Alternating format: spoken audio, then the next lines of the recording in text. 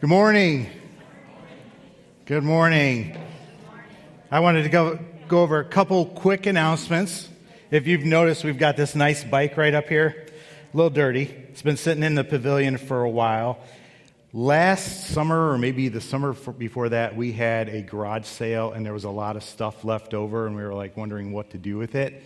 Yesterday, I moved everything out of the pavilion in that storage center and just put it out in the pavilion. What I'd like you guys to do is to go through that and take anything you want from there and just get rid of that stuff there. So if you want to go through there are 3 boxes of DVDs.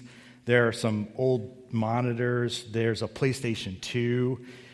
This bike will be back there. I'm going to put it by the front door so that when you leave, you remember, oh yeah, go back by the pavilion. Don't drive your car back there because it's wet. And don't steal the thing where we burn stuff in, that big orange ceramic pot. Yeah, that's not some of the stuff you stay at, but anything else. There's knickknacks. There are serving dishes. There's paintings. There's toys.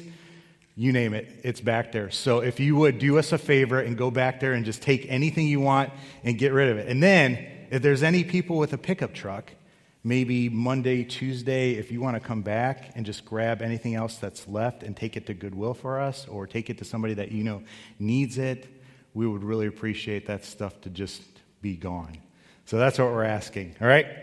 So make sure you take a look at that stuff after church, if you will, and grab anything that you want. The other thing is we are looking forward to getting back to children's church here soon. We need teachers for that. We need people for the nursery too as well. So if you are interested in being a part of that, I really need to hear from you soon. We have a couple people that have been lined up, but if you're willing to serve in either of those areas, I'd appreciate you seeing me and just letting me know, hey, I'd be willing to teach and be a part of that. All right? Adria, if you'd come up. Adria's going to take over announcements. Last 2 things I want to say. Welcome back, Dawn. We're glad you're feeling better and here worshiping with us today. Praise God for that, right? And then the last announcement is kind of sad. Angie Vesterman passed away just recently. I'm going to be doing her funeral on Tuesday.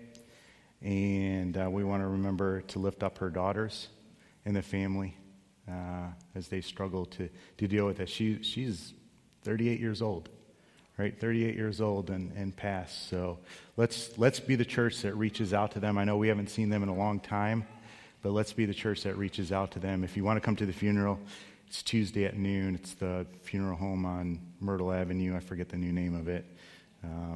Hanneman. Is that where Coker's used to be? Yes. Okay. All right. So it's going to be there on Tuesday. But all right, Adri. Can you hear? Is it working? Good morning. I actually have props. Look at this. There's a couple of things I wanted to remind everybody of. Some great ways to minister. We have the shoebox. This is coming up. If you don't know what it is, there's a little pamphlet that describes what they ask for you to put in there. They even have ages, boy, girl, and ideas. And also they ask for a $9 donation for each box so that they can cover the cost of shipping. And this isn't just about a box of toys. This is about getting into places where Christianity, it's not really widely accepted, which I think is crazy. But anyways, we can get in there. We can touch the lives of these children with the gospel. We can save not just lives but souls. I mean, this is a way that Christianity can get in there, get the gospel to these children, and express love to them. Toys, some kids don't get a lot of toys. They don't know what Christmas is about. They don't know what it's like to get gifts from a stranger. So this is just a great opportunity for you to give and touch little lives. And then, something near and dear to my heart, we have the Change of Life jar. I just want to point out how much room we have left in there. That's a lot of room. I mean, we can fit a lot of green in there. This is going to be probably presented sometime close to Thanksgiving. And this is a way you can give anonymously, but yet see your giving your love, touch somebody's life and see it in action. It's a great way to get kids involved, have them put their little pocket change in there and Say, look what we're doing for these people. This is what we're called to do, is to love others. And, some of us don't bake. Some of us, don't know what to do. And this is the best way to touch someone's life right here. And this has been a hard year, very hard year. So please, I ask that if we could just fill that up to overflowing, that would be awesome. Also, coming up very soon, next Saturday, we have the women's group meeting. I don't know if any of you are excited. I'm totally so stoked about that. If you are planning on being there next Saturday, could you please contact or see Alice? She would appreciate it. And I think that's all the announcements for me to give right now. Pastor James asked me to pray over the service. So if you could just pray with me, please.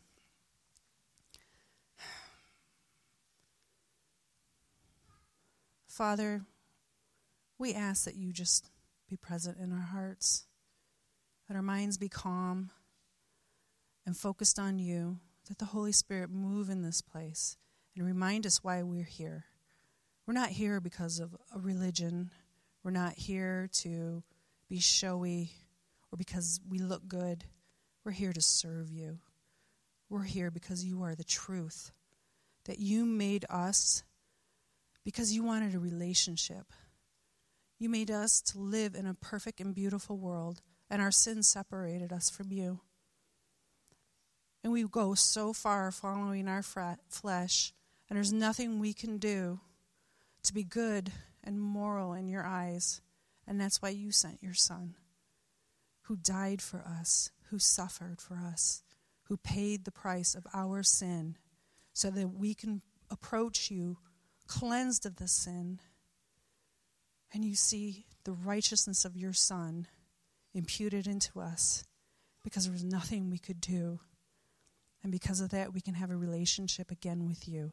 There's no other religion that offers this. There's nothing in this world that can offer us that peace, that relationship with you, that love, that we can be adopted as sons and daughters and call you Father, Abba. Thank you, Father.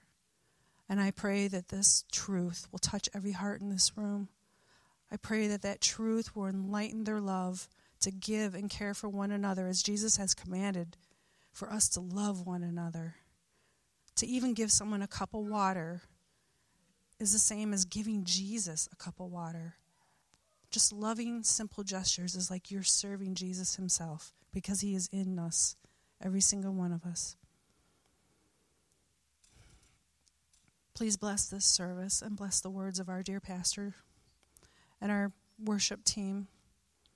Let it touch our hearts and fill us with joy for the rest of the week. In your name, amen. Do you want me to take this back? Okay, don't knock it down. It's real glass. Let's stand as we worship today.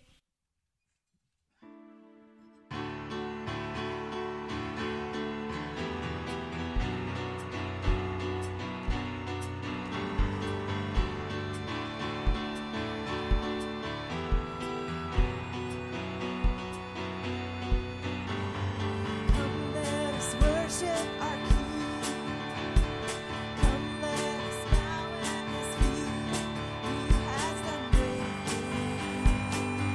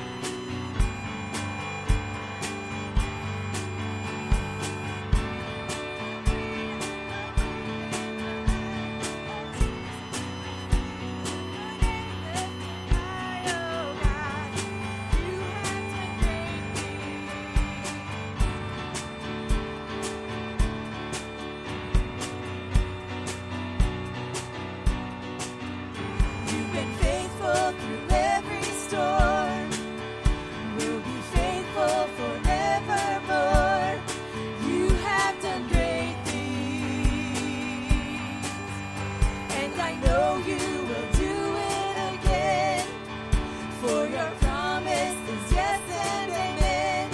You will do great things. God, you do great things. Oh, hero of heaven, you conquer the grave. You free every captive and break every chain. Oh, God, you have done great things. We dance in your freedom, awake and alive.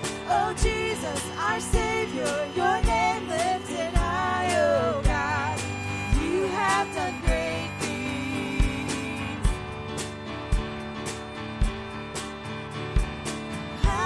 Hallelujah, God, above it all. Hallelujah, God, unshakable. Hallelujah, you have done great things.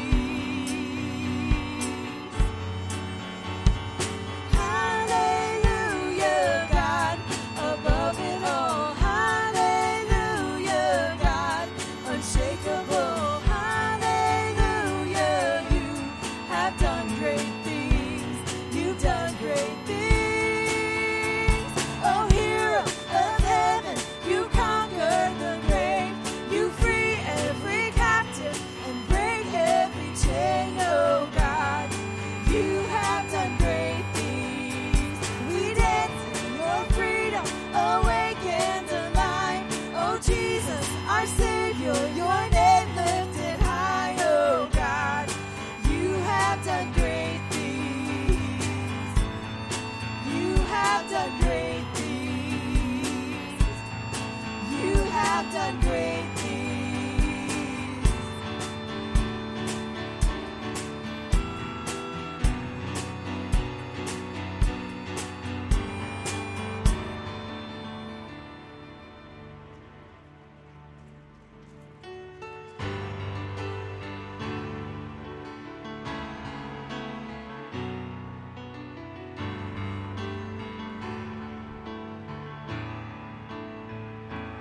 Bless the Lord, oh my soul. Oh, my soul. Worship his holy name. Sing like never before. Oh, my soul. I worship your holy name. The sun comes up, it's a new day dawning. It's time to sing your song again. Whatever may pass and whatever lies before me, let me be singing when the evening comes. Bless the Lord, oh my soul. Oh, my soul. Worship his holy name. Sing like never before. Oh, my soul. Worship your holy name. You're rich in love and you're slow to anger.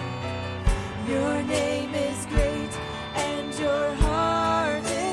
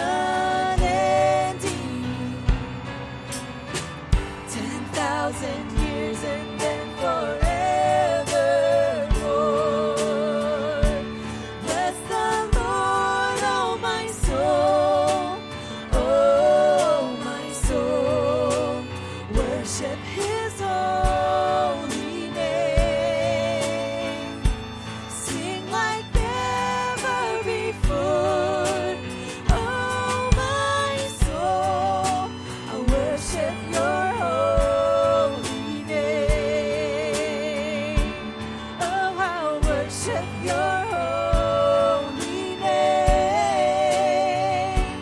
Lord, I'll worship your holy name. Sing like never before. Oh, my soul, I'll worship your holy name. Lord, I'll worship your holy name. Lord, I'll worship your holy name.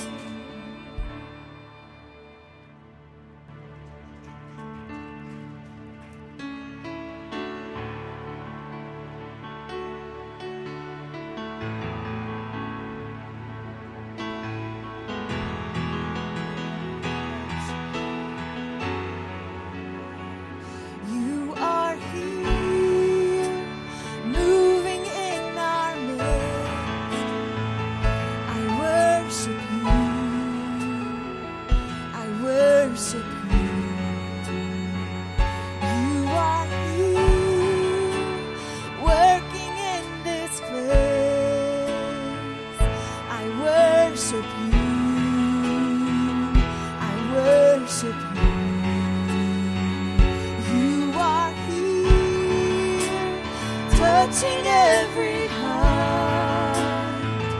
I worship you. I worship you. You are here, healing every heart. I worship you.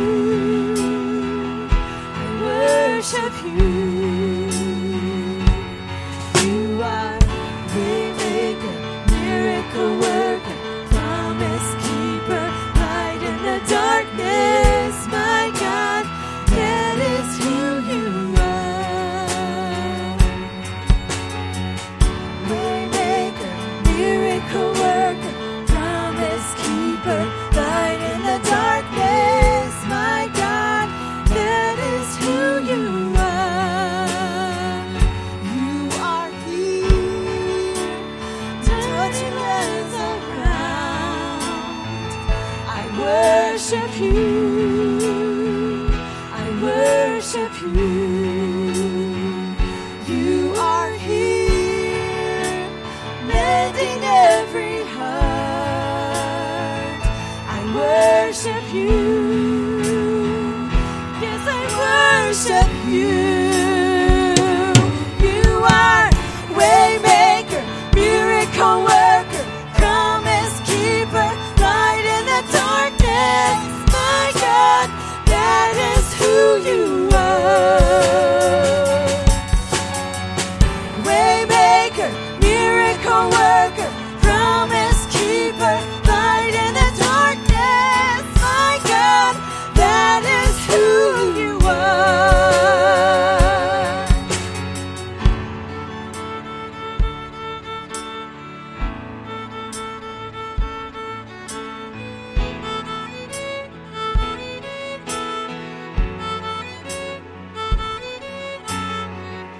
Even when I don't see it, you're working. Even when I don't feel it, you're working. You never stop working. You never stop working. Even when I don't see it, you're working. Even when I don't see it, you're working. You never stop working.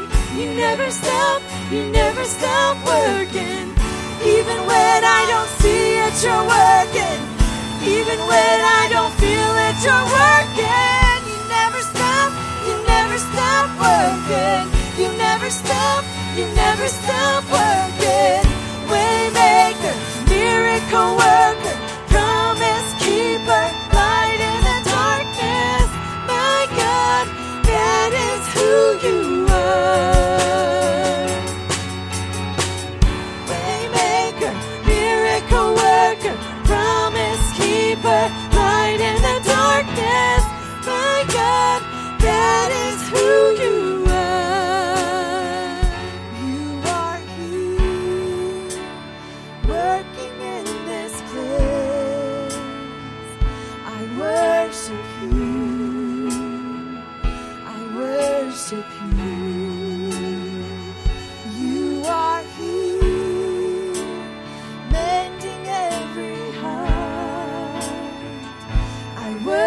worship you. I worship you.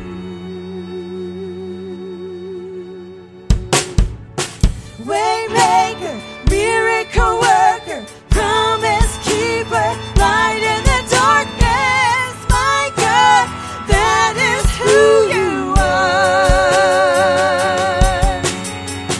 Waymaker, miracle worker, promise keeper, light in the darkness. My God, that is who you are. Waymaker, miracle worker, promise keeper, light in the darkness. My God, that is who you are.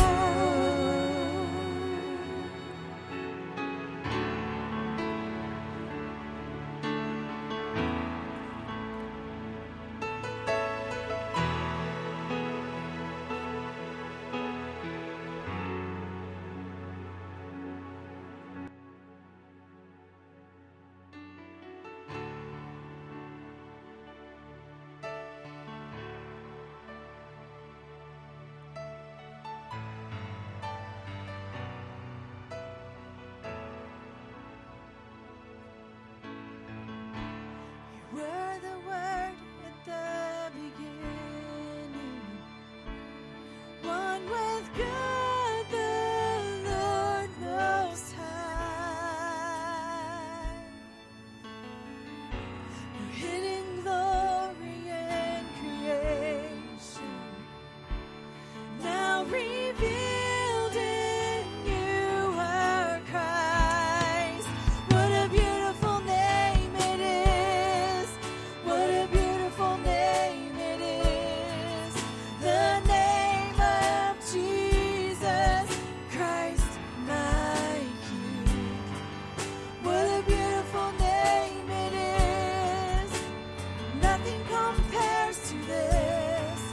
What a beautiful name it is. The name of Jesus. Didn't want heaven without us. So Jesus, you brought heaven down. Sin was great, your love was greater. What could separate us now? What a wonderful name it is. What a wonderful name it is. The name of Jesus Christ, my King. What a wonderful name it is. Nothing compares to this. What a wonderful name it is. The name of Jesus. What a wonderful name it is. The name of Jesus.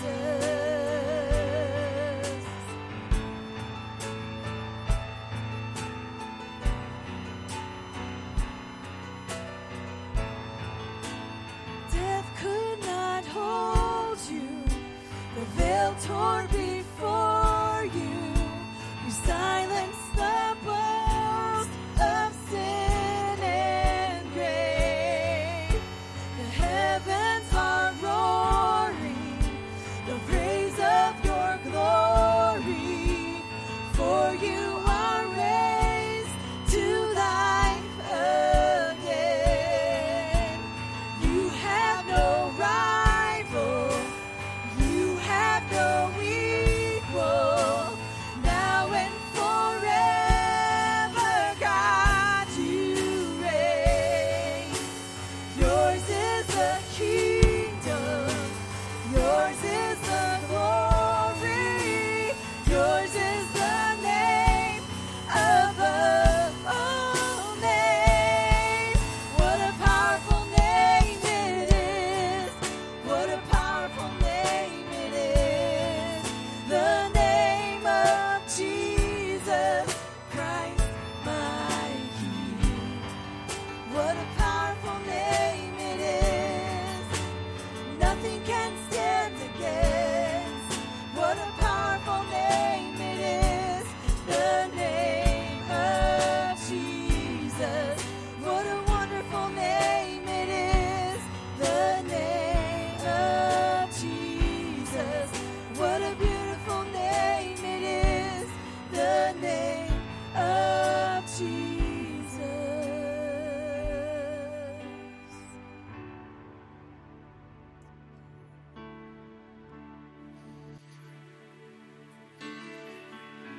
Amen.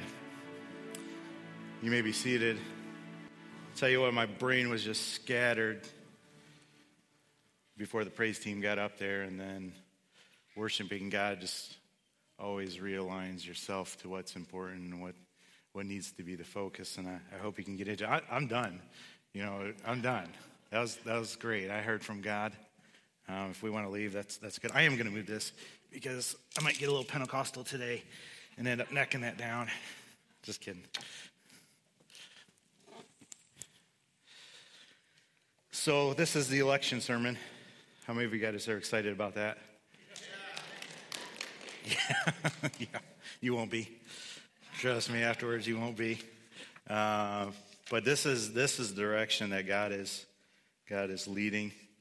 And if I step on some toes, so be it. Right? Let's let God's word speak to us, though, and guide us. And I don't know about you, but I'm done with American Christianity. I'm done with what it has become and where it's taken us. I want to be a part of a church that dies to ourselves and just lives for Him. And I hope you do too. And I hope that's the direction that God leads us and we follow. But we're going to be in the Lord's Prayer, Matthew 6. Last week we did 5 through 8. That's what we covered. 5 through 9. Today we're going to be starting at verse 9, and really 3 words will be the sermon today. 3 words: your kingdom come. And those are huge words, and I hope we get the implication. I hope the Holy Spirit speaks to us and directs us. So, like I said, we're in the sermon series on the Lord's Prayer. Of course, this is a great time to be in prayer. Any time is a great time to be in prayer. But this is a pivotal time, right? We have an election, very important election coming up. Whoever goes into the White House, whoever is elected to Congress, at the local levels, it's important, right? So we want to be prayer, and we want to be in prayer, and we want to be lifting this time up. It's also an important time for our church, right? What is the direction of our church going to be? Who is going to lead us? We want to be praying about that as well. So I thought this would be the perfect time to do this series, and it lines up today as the perfect time because it's right before election to talk about your kingdom come. So would you stand with me? Matthew chapter 6. We're going to begin at verse 9. This is Jesus teaching a model on prayer. This is not Jesus teaching something to recite. This is Jesus teaching a model to teach us how to pray. So beginning at verse 9. This then is how you should pray. Our Father in heaven, hallowed be your name. Your kingdom come, your will be done, on earth as it is in heaven. Give us today our daily bread. Forgive us our debts, as we also have forgiven our debtors. And lead us not into temptation, but deliver us from the evil one. For if you forgive men when they sin against you, your heavenly Father will also forgive you. But if you do not forgive men their sins, your Father will not forgive your sins. Let's pray. Father, we thank you for today. Lord, I pray that you would just be all over this service. Or at least already feel your presence, Lord. And I pray that that would continue. I pray that you would speak to us through your words and that all we would hear would be you. Father, would you soften our hearts? Would you open our ears and our eyes? Would you help us to become the church that you've called us to become? Would you help us to become that light in the darkness, a city on a hill? Lord, would you help us to become part of the upside-down kingdom, the kingdom that does not make sense?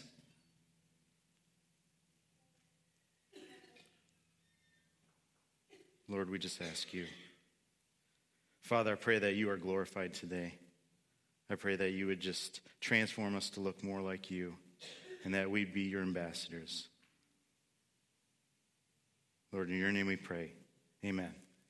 You may be seated. So last week we started off and we talked about the fact that God is our Father, right? That Jesus in the Lord's Prayer gives us permission.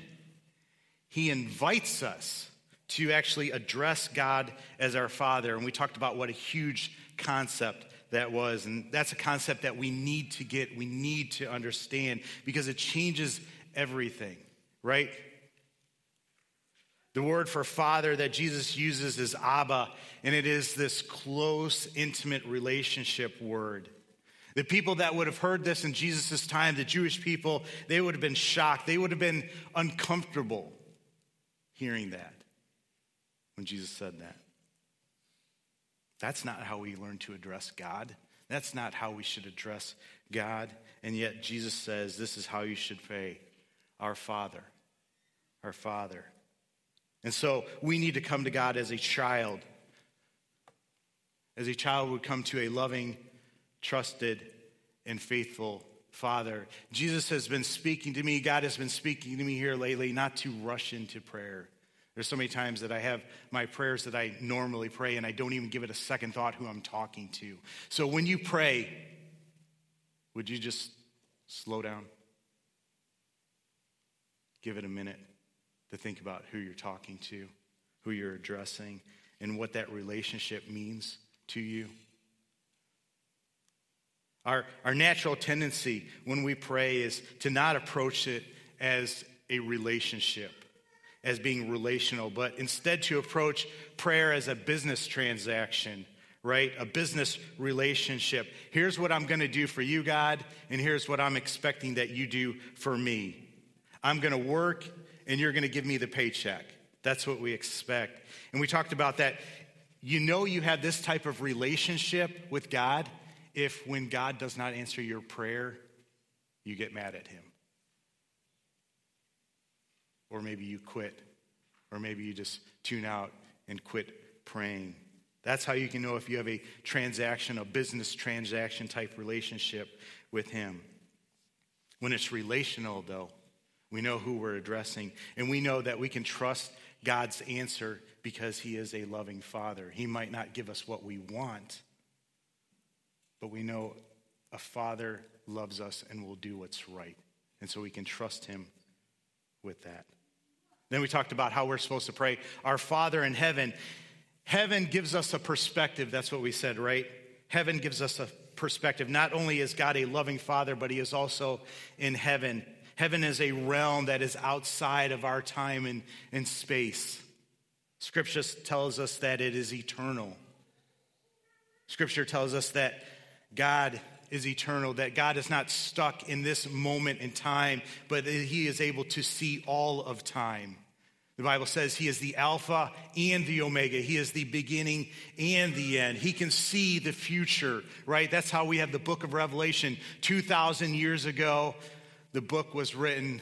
God revealed it to John. He wrote it down, and we're still looking at it and seeing how that prophecy is being fulfilled. We have other books like Daniel that also you can see history laid out. How did that happen? It's because God can see everything all at once. And so we trust that God sees the big picture. He knows what's going to happen. And we can praise him for that. And so he answers our prayer knowing the big picture with that in mind, right? Might not be something that we want, but he sees what the big picture is. So that's another reason that we trust him. Then we come to the part where he teaches us to say, hallowed be your name. The Father is supposed to be the supreme focus of our life. It has to come first. He has to come first. It frames everything else in prayer. How do we know if God is first and foremost in our life? How do we know if God is the focus of our life in prayer? Look at the frequency of your prayer, right? How often are you praying? When are you praying? If somebody else is hallowed, if something else is hallowed above God, you will probably only pray when that thing is in jeopardy. For most people, we hallow ourselves above God. And so our prayer life is really only about when we get into trouble. If we're in trouble, then we start praying. As soon as that trouble goes away, we stop praying. As soon as more trouble comes back, we start praying. What does the frequency of your prayer life look like? God can become like a fire hydrant that we just turn on and off when we need it. When there's a fire, turn it on. When there's no fire, we don't need it, and we turn it off. If God is hallowed, though, if he is worshiped, if he is adored, we will go to him with everything. And we will spend time regularly and pray often. So what does your prayer life say about who you are hallowing? Who is hallowed? So the prayer begins, Our Father in heaven, hallowed be your name. And I said this week we're going to focus on the next 3 words. Your kingdom come. Your kingdom come. Now when Jesus prays this prayer and says these 3 words, the listeners at this time would hear these 3 words very differently than we do now. We tend to hear this as spiritual or religious language, the kingdom of God, the kingdom of heaven. But the people in Jesus' time would hear this as very political language. We're talking politics here. They're thinking the Jewish kingdom, the Jewish nation, which represented God, right? So when Jesus says, your kingdom come, what they're hearing is, let the nation of Israel be restored. Let the kingdom of God be restored, reestablished. Remember the point that we're hearing this. Israel has been attacked and defeated in the past. They are now occupied by the Roman army, by the Romans. They have been praying for hundreds of years, asking for God to free them, to deliver them. They've heard about this Messiah that's coming. But in these hundreds of years that they've been praying, God has been silent. God has been silent for centuries. But they know in the back of their heads, they've heard about the Messiah. And they're hoping the Messiah will come and free them from the Romans and reestablish the kingdom of Israel. So they hear this as political, about reestablishing the nation, not just because of the language, but because of the location that this is given. Jesus is teaching this lesson. We talked about the Sermon on the Mount in a previous week, but the Sermon on the Mount was taught in the mountains above the Sea of Galilee, which is significant because this is where the revolutionaries would meet and reach the people and talk to the people. It's where the revolutionaries would hide out. There were leaders before Jesus that came and they would try to rally the people with some kind of revolutionary message, typically focused on overcoming the Romans, overthrowing the Roman government. And then they would hide in the very place that Jesus is speaking and giving this message, in the mountains above the Sea of Galilee. So this is the place for revolutionary messages. And the people are hearing this new leader that has both the favor of God and men. And he is teaching them to pray for God's kingdom to come. It would be different if Jesus was teaching this in a synagogue, right? Or in the temple. But no, he teaches in a place that revolutions start. The people have seen revolutions start in the past, or maybe they've heard about revolutions or rebellions, times when the people would rise up and take on the Roman government, take on Roman occupation. And typically it would end with dozens or maybe thousands of Jewish people killed, crucified. But could this be the Messiah? Could this be the Messiah that was foretold that would free his people? They were certain that the Messiah would come and put an end to the nation of Israel's misery. They were sure the Messiah was going to come and take some sort of political office and establish himself as king. So immediately, as soon as they hear this leader, this Jesus talking, as soon as they hear him talking about the kingdom, you would see these political parties trying to draw him to their side. I want to go through some of these factions, and maybe you'll see some modern day parallels that you can draw. I'm going to tell you up front, all right? The first three I see myself in. My political ideology, some things, some elements of that, I see that in myself. First, there were the Zealots. And the Zealots were a group of people who believed that the right thing to do was to overthrow the Roman government by force, by any means necessary. That included violence.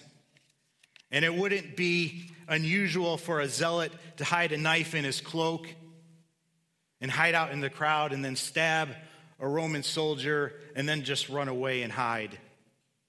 They would justify violence by saying, we're just doing to them what they're doing to us. All right, so I said it myself in these things. I'm not the type of person that wants to go kill somebody. I've thought about it. You know, sometimes I really don't like that other side, all right, of the political aisle. But I'm not talking about that. But aren't you tired of it? Aren't you tired of the other side? Don't you want to do back to them what they're doing to us? Doesn't that govern what we do? We're sick of it. We're tired of being abused and killed. It's time to fight back. That's what they would say. They kill us, we kill them. They fight us, we fight them. Stand up for yourselves. We're tired of being kicked around, and we're going to hit back. This is an easy path to justify. And we see it happening in our day today, don't we? Don't we see it when police officers are shot and killed? They're killing us. Let's kill them, right? Isn't that our attitude? They're taking away our rights. They're wronging us. Let's pay them back. These were the Zealots. And the Zealots thought the Messiah would be on their side because they were the most passionate. They were the most committed. They were looking for a Messiah that would come wielding a sword and would declare victory on the battlefield. Another political party of that day were the Essenes. And they had a much different approach. They would withdraw. And they saw the culture as being so corrupt. They saw the Roman government as being so powerful that the right response of God's people would just be to withdraw and not have anything to do with it. Just to withdraw from it completely. And I've been there. So sick of what's going on, I just want to say, I don't want to have anything to do with it. Let it all go to heck, right? I'm just going to take care of my family and take care of what's important. And they thought the Messiah would be on their side, that the Messiah would come and they would see how they had withdrawn, that they had separated themselves, that they had distanced themselves from all this garbage, and they would be rewarded with positions of power. Then there were the Pharisees. The Pharisees thought that the way to turn things around politically would be to legislate everything. They're going to make laws. And the reason that God was not freeing them because it was because there was all this sin in their land. There were tax collectors, right? There were prostitutes. There were other sinners. Remember when the Pharisees brought the woman caught in adultery to Jesus? And they said, Moses' law requires that she be stoned. And we know what happened there. If people would just follow the law, God would save them. I've been there. Here's a big thing, though. Here's the problem with the Pharisaical idea, is they think that everything hinges on somebody being changed from the outside in. They think that's where it's at. And they were going to force it onto the culture by making people behave in a certain way. Finally, there were the Sadducees, and these were the liberals, right? They would soften the law of Moses. They would interpret Scripture so that it didn't make anybody mad. They would change it. They didn't want to cause any problems culturally, politically. They could get along with everybody. But they didn't stand for anything. They were hoping that the Messiah would be on their side. because they would offer the quickest pathway to power. They were in good terms with the government, with the Roman leaders, comparatively at least.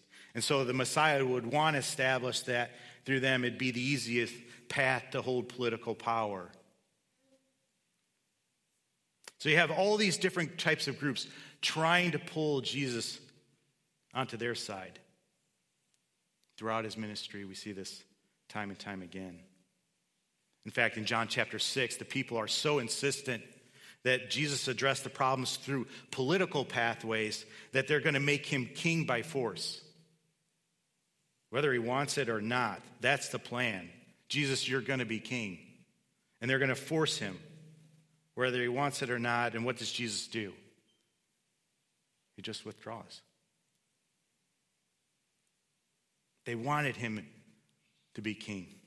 And they were frustrated. They were frustrated that Jesus did not connect himself to any of the political ideologies, any of the political factions of the day. I really think this is the reason that Judas betrayed him.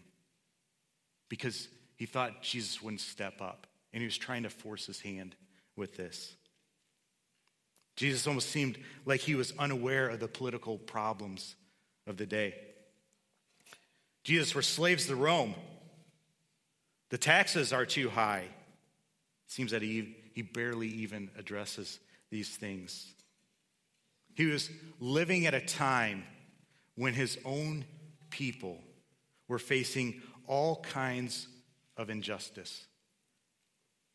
But yet he refuses and resisted getting into their politics. Here's the thing. It's not to say that Jesus was not political. And please don't take this, and I'll explain it more. He was just political in a different way. All right?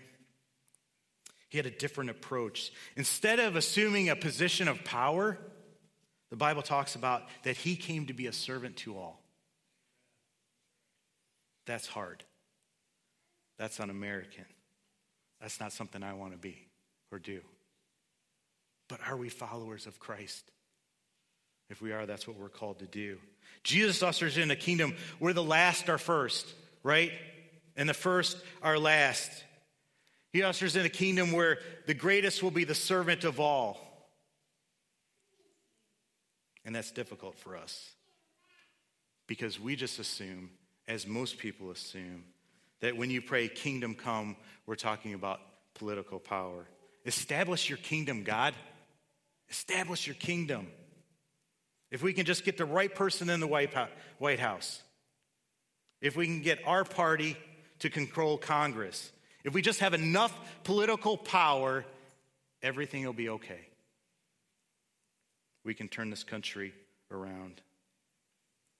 That's the way earthly kingdoms operate. That's not the way the heavenly kingdom. That's not the economy that the heavenly kingdom operates by. If it was, Jesus would have become king. If it was, Jesus would have set up his disciples to be political leaders. But he didn't. So a great example of this, right, is when he begins the sermon. We talked about this before. Jesus is ushering in an upside-down kingdom.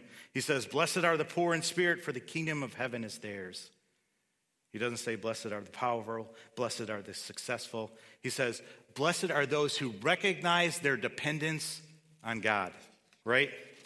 Now, you can be powerful and you can be successful and still be poor in spirit. You can still recognize your dependence on God. Our tendency, though, is to think that in order to establish a kingdom, we need power, though. And that's where the problem is. When you study church history, you'll notice something remarkable. What you see is whenever the kingdom of God has advanced dramatically, whenever it has exploded and grown, it's been a time and place in history when it did not enjoy political power. It was culturally unpopular.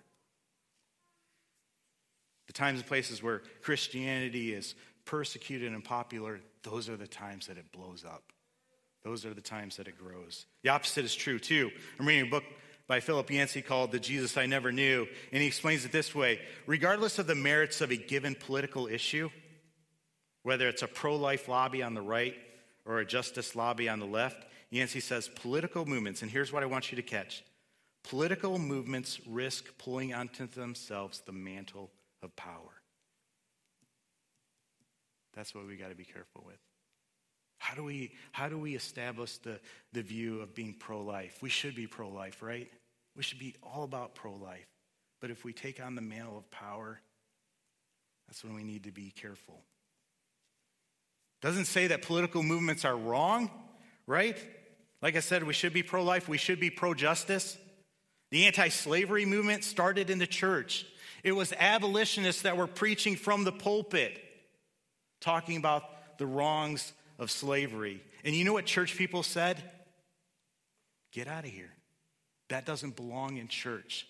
Politics don't belong in church. Politics do belong in church. We should be speaking to the issues, and I might seem like I'm being a hypocrite here, but we should be speaking to the issues. We should be addressing them. No, we don't keep politics out of the church. The thing I want us to realize, though, it's not about power. It's about changed lives. And sometimes we Christians focus a little bit too much on power. And we put all our effort into power when it's really the gospel. Let me say, we should be involved in politics. Every one of us should be involved in politics. We just need to be aware that there is a tendency in politics to pull on the mantle of power, to try to get in a position of power. We think power is the key. Why is this an issue? Why is the position of power an issue? It's because power smothers love. Power smothers love. Let me tell you, be involved in politics, right? Be involved in politics. Be involved in politics on Facebook, all right? But do it with love. Do it with the right reasons, the right motivations. We are the people, right? We have an amazing ability in this nation. We are the people. We are the government. We have a responsibility to be a part of that. But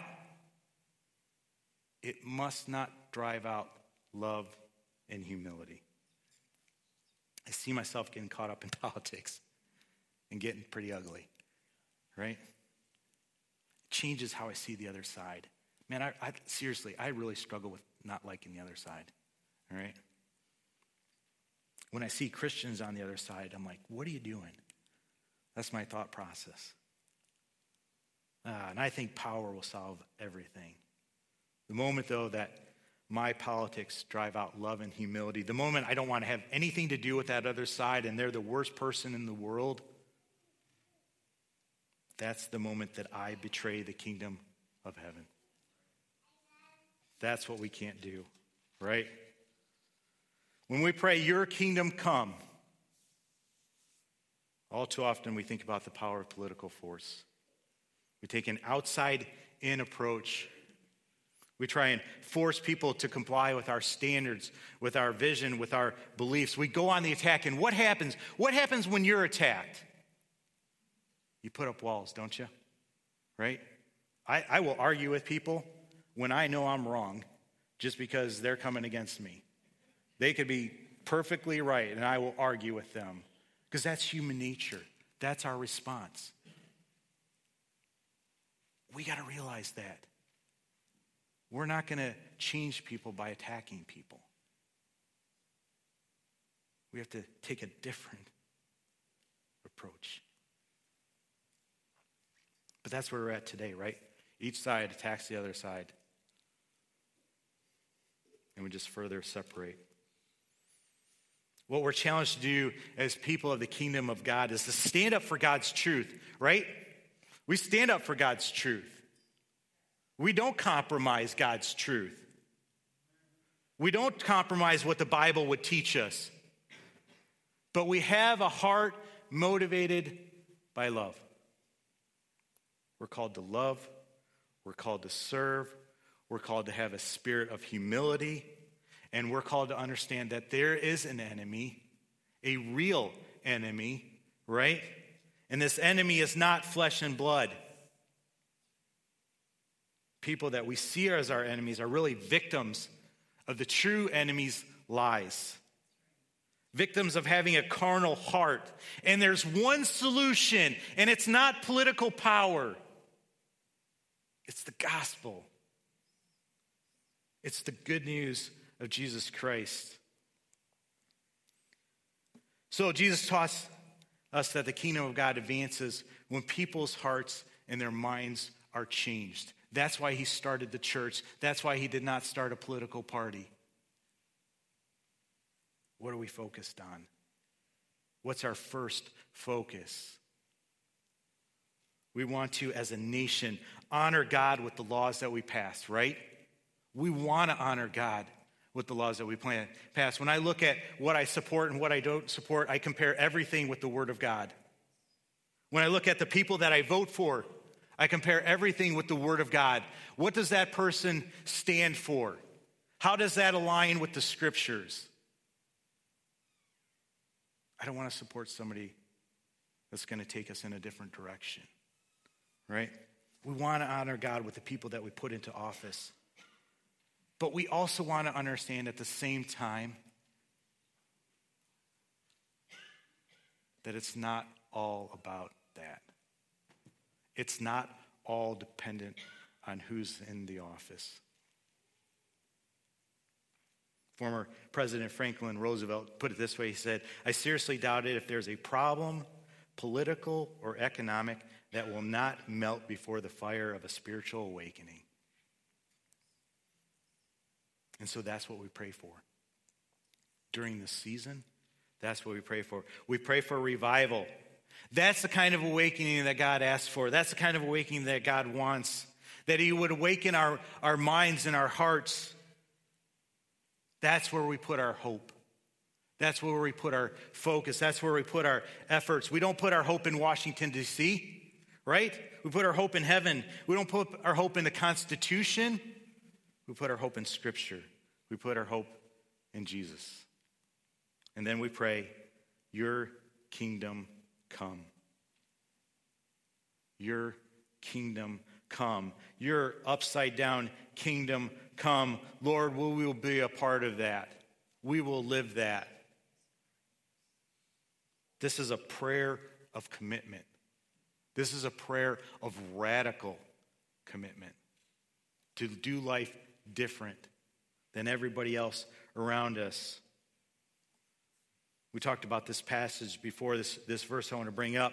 There's a verse in Matthew chapter 5 where Jesus talks about what it looks like to live out the kingdom of heaven. In fact, the whole Sermon on the Mount is about living out the kingdom of heaven. But he addresses this unjust law where Roman soldiers could tell a Jew, hey, you carry my stuff for a mile. You carry my gear for a mile. It didn't matter what that Jewish person was doing. They had to drop what they were doing and pick up the Roman soldier's gear and take it and walk it for a mile. And then they could drop it and go back home. Could you imagine a person that you hate coming up to you and saying, carry my stuff for a mile? And you had to do it. You had to do it. The person that you hate, you had to serve them for a mile. That's not fair, right? It's not fair. That's unjust. I mean, what about these people's rights? Jesus, what should we do? I mean, this rule is messing with our lives. Could you imagine how that would mess with your life if you were a business owner and you're doing your business and all of a sudden somebody comes up and says, hey, take my stuff for a mile, and you had to say, hey, I got to close down the store here. I'll be back in, 20 minutes, half an hour. Can you imagine how that would just mess with everything? Can you imagine somebody coming up to your kid and saying, hey, I want your kid to carry my stuff for a mile? Heck no, right? I'm going to fight that. It's inconvenient. It inconveniences our family. It inconveniences our job. And it's for our enemy. Jesus, we got to do something about this. What should we do? Jesus like, yeah, you're right. We do need to do something about it. We need to make a change. So let's do this. Whoever forces you to go 1 mile, go with them 2. What? Right? What? That's not the leader that I want. The leader I want is saying, whoop that dude, you know? Let's fight it. Let's stop it. No, Jesus, they're the enemy. Why would we do that? Jesus says, yeah, they say go 1, you go 2. Tell me, what would change if we started to live this out?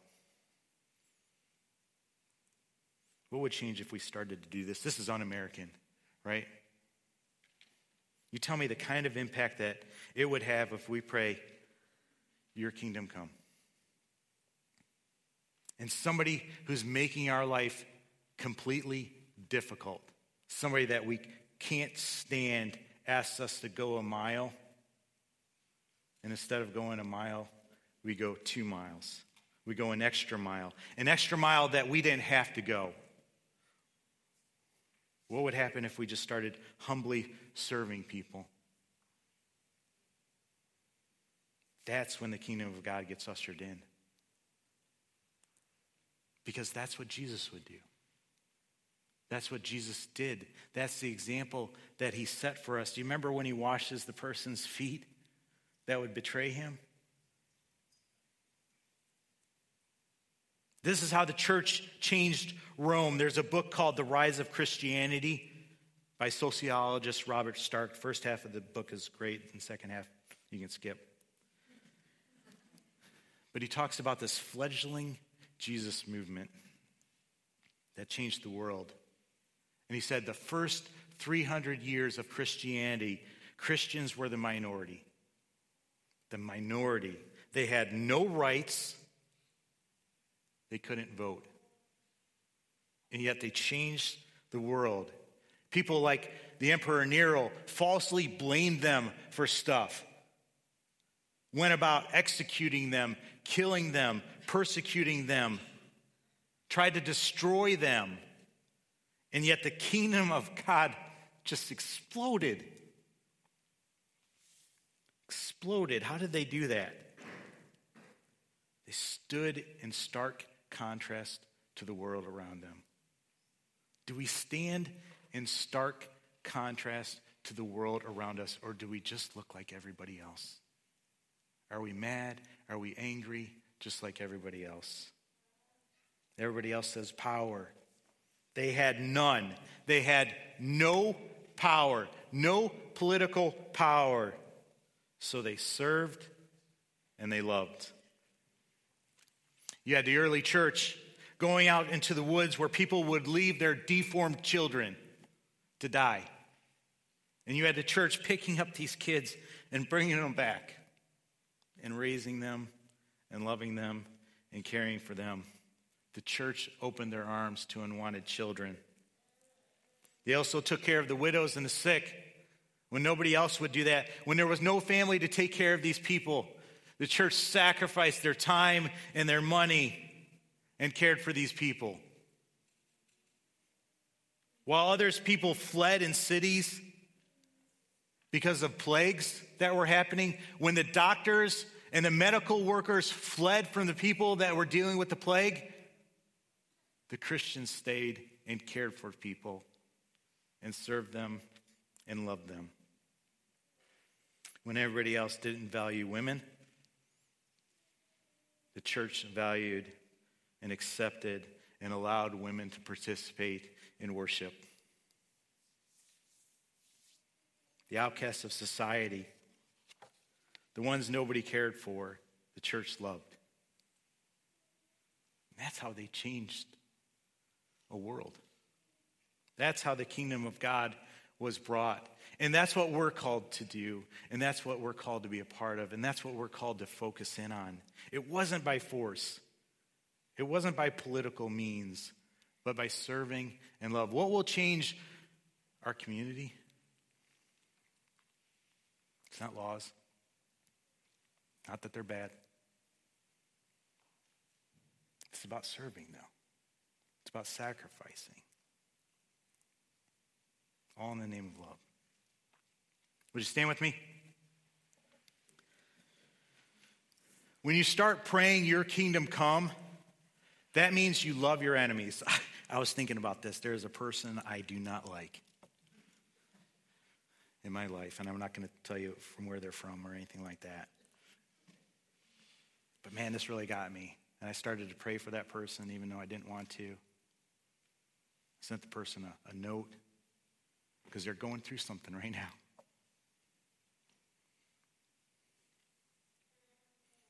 And I want God to change my heart so that I genuinely care about this person. I'm not there yet. I'd be happy this person just left. But this is somebody that God's put in my path. Who's like that in your path? Who can't you stand? Who don't you like? Who's your enemy? And what's God calling you to do with that person? Serve them. Love them. Second mile them. Right? Second mile. Go 2 miles with them.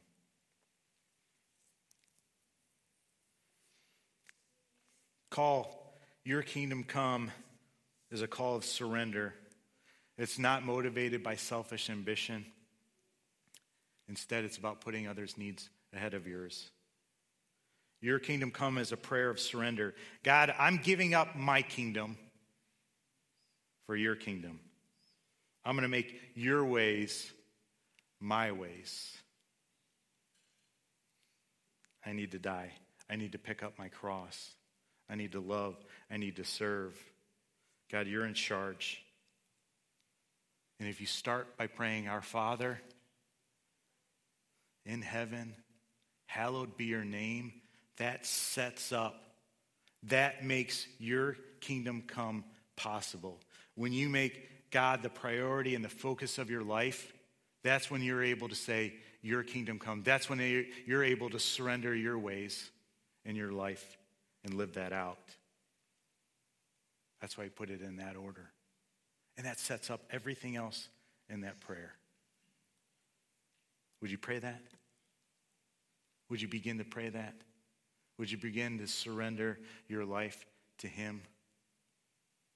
Would you be all about the kingdom of God? The upside down kingdom. The one that loves our enemies and serves our enemies.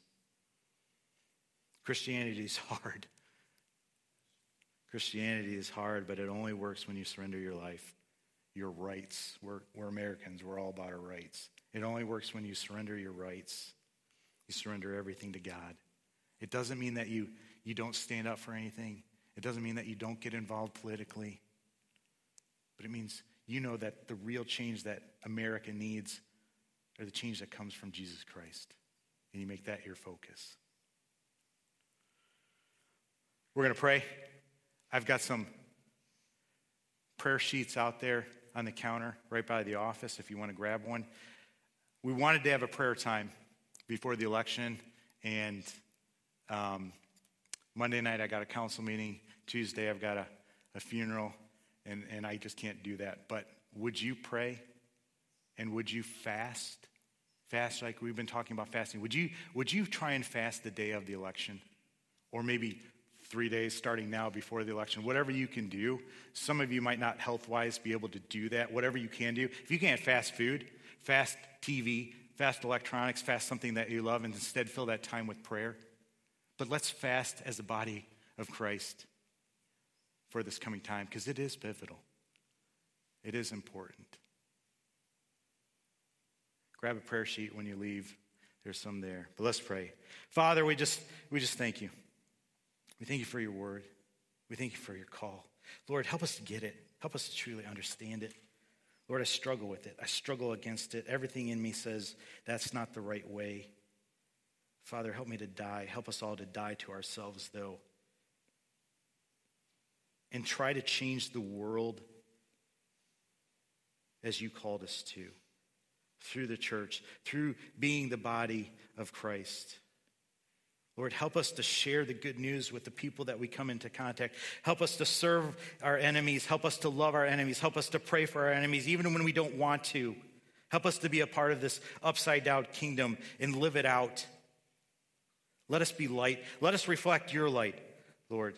Let us be a city on a hill. Help us to be what you've called us to be as the church. Guide us. Guide us collectively. Guide us individually. Lord, I pray that you would be calling every person in here to something, to some sort of ministry, to some person to serve and to love. Lord, and I pray that we would respond. We would respond by dying to ourselves and living for you. Lord, we pray for this election coming up. Would you put the person that would honor you into these offices, whatever they be, from president down to the smallest office, Lord. Lord, would you help us to support the laws that honor you?